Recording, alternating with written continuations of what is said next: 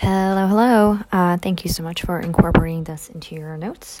We are going to be looking at the start of the European revolutions that eventually lead to the breakup of the conservative Europe and the conservative era that those countries were trying to incite.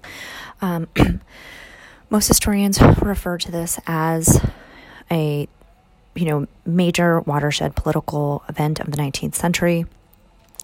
All of this is going to be influenced by nationalism, liberalism, romanticism, instability.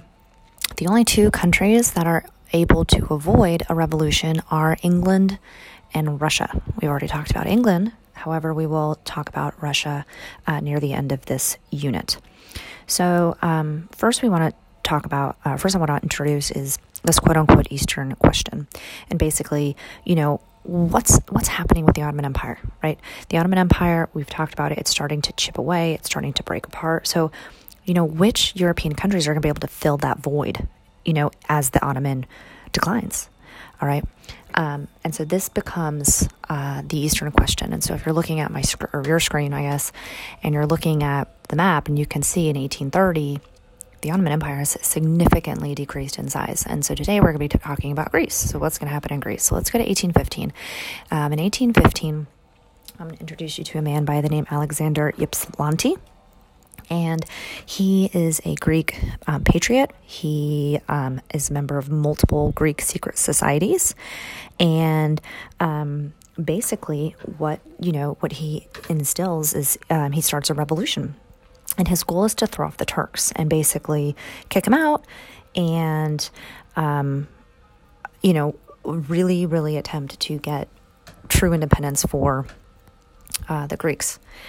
If you recall from your freshman year, the main religion of Greece is Greek Orthodox. This goes from, the split in the Christian faith with, Eastern Orthodox versus Catholicism. So the Sultan of the Ottoman Empire actually hung the patriarch, and the patriarch of the Greek Orthodox Church, and accused him of failing to keep the Greek Christians in line. He said that's part of your duties. You as the patriarch, as the head of the religious sect of Greece, you need to keep these people in order. Now, just so everyone knows, there's fighting on both sides. There's atrocities on both sides. On one island in Greece, 25,000 Greeks are killed. And then, there's close to 40,000 Turks killed in response. It's pretty ugly.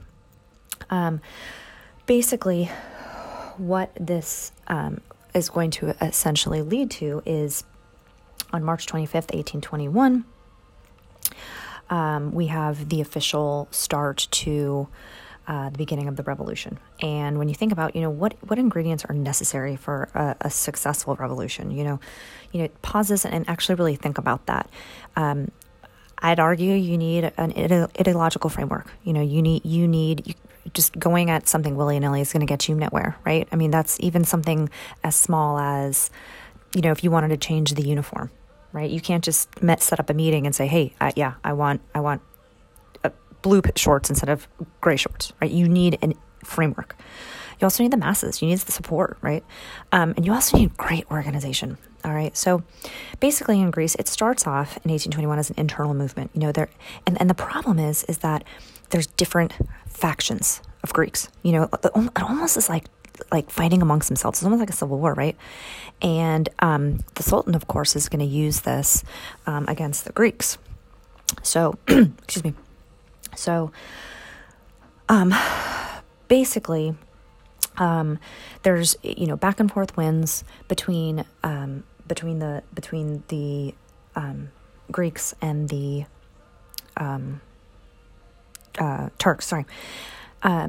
What's interesting here at this point is Lord Byron, he's a poet, and he is English, and he 100% embraced the Greek cause, and he was very prolific and wrote about the Greek cause, and he wrote romantically as a battle between ideals of the ancient Greeks and the ruthless Turks that have been occupying Greece for centuries, and a lot of Europeans were really moved by this image, and so many of them actually join to fight the the Greeks.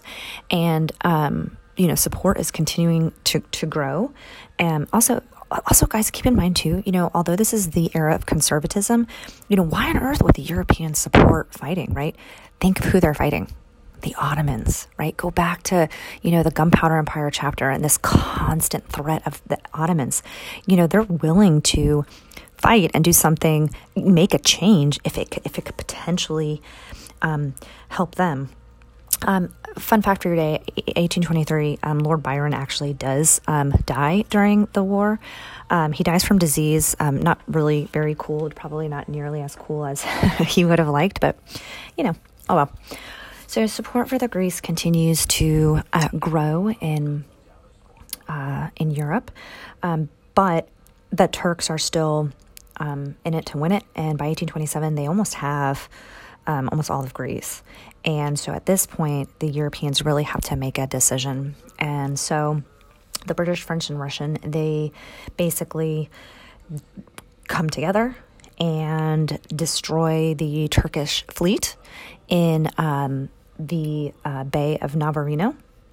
And this was just another fun fact for you. This was the last naval battle involving wooden ships. Things are going to change as we creep closer to World War I. Some historians consider this one of the world's biggest and most fatal misunderstandings. Maybe it was an accident, maybe it wasn't, but what triggered it was a Turkish ship fired on a small boat filled with British sailors. So again, maybe it was an accident, maybe not. We really don't know. And this basically just triggers hell to break loose when the smoke clears. Literally, the entire Turkish fleet is at the bottom of the bay. It's considered the most one-sided battle in history of naval warfare.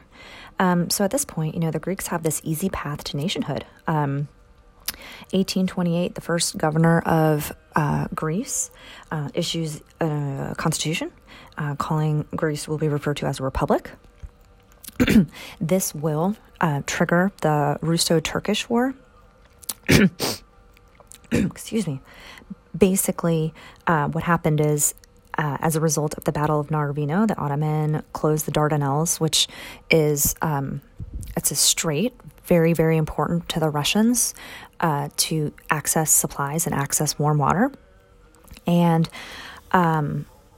it complicates, like this fighting between the Russians and the Turks, it complicates the Greek situation. However, it does end with a Russian victory, which also adds to the decreasing power of the Ottoman Empire. Keep that in mind. 1830, we have what's known as the London Protocol, and officially declared Greece as an independent state under European protection. All right. In 1832, we have the Treaty of Constantinople, which officially establishes the Greek borders and establishes the constitutional monarch of Greece. All right. This is extremely, extremely important because this right here, right, 1832, this is, the concert of Europe breaking its own rules, allowing fighting, take place, establishing protection over Greece. There's this interest in this romantic notion of ancient Greece. There's, the similarity with the Greek culture, going against the Muslims. This will all plummet us into 1848, which is a watershed event in all of world history. It's going to completely change the map of Europe and 100% handhold us into the start of World War I. With that, I leave you. I hope you have a really nice afternoon, and I'll talk to you soon. Bye.